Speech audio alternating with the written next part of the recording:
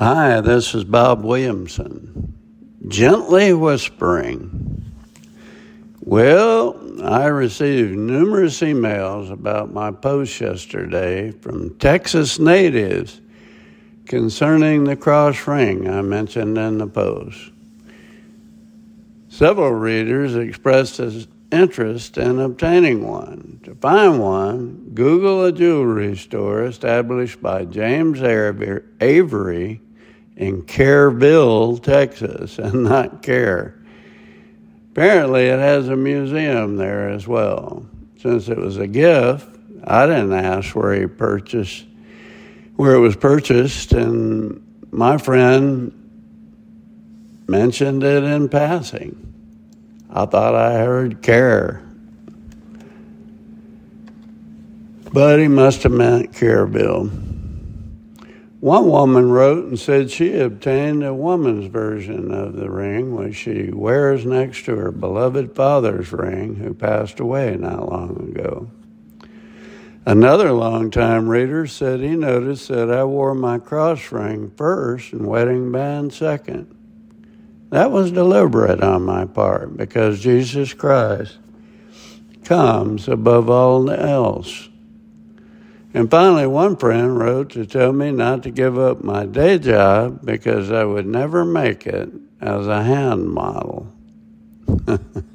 I told him that old gnarled up hand and cracked many a skull, and to be careful or his would be next.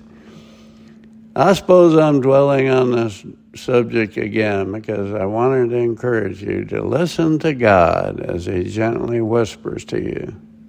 Take time out of your busy day to look and listen for God.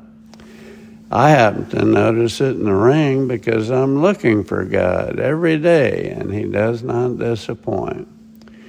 One reason I've tried so hard through the years to live near the ocean, man-made lakes, rivers, and farms in the middle of nowhere is that it helps me draw closer to God. The ocean is God's playground. I cannot tell you the many mind-boggling experiences I've had, seeing whales, porpoises, huge schools of fish that are so beautifully colored they will take your breath away, cutting through crystal clear water for a starter. Farms are the same. As is my custom, I went to the kitchen to pour a glass of tea this morning, and when I looked out the window, I saw two majestic white herons gracefully flying across the pond in my backyard. I wondered how God was going to feed them today. I walked out on the porch and heard several doves singing to each other their songs, which sound kind of melancholy to me, but to them I suspect these songs indicate contentment and peace. A few white-tailed fawns are also finally beginning to make their appearance in the fields, and I occasionally get a glimpse of them frolicking and running around their mothers, acting silly, while she disinterestedly pays little attention.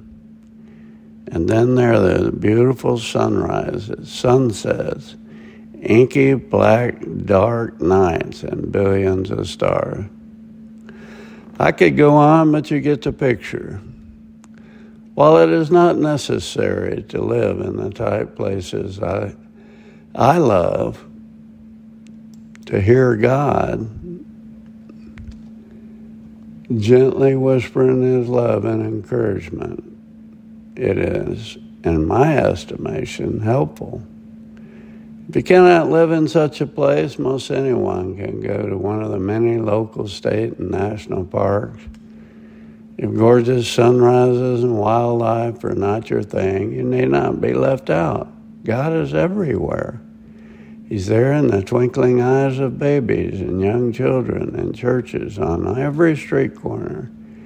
He speaks to us in unconventional ways every day. He is not shouting from the mountain peaks, but the mountain peaks shout for Him with their glorious presence.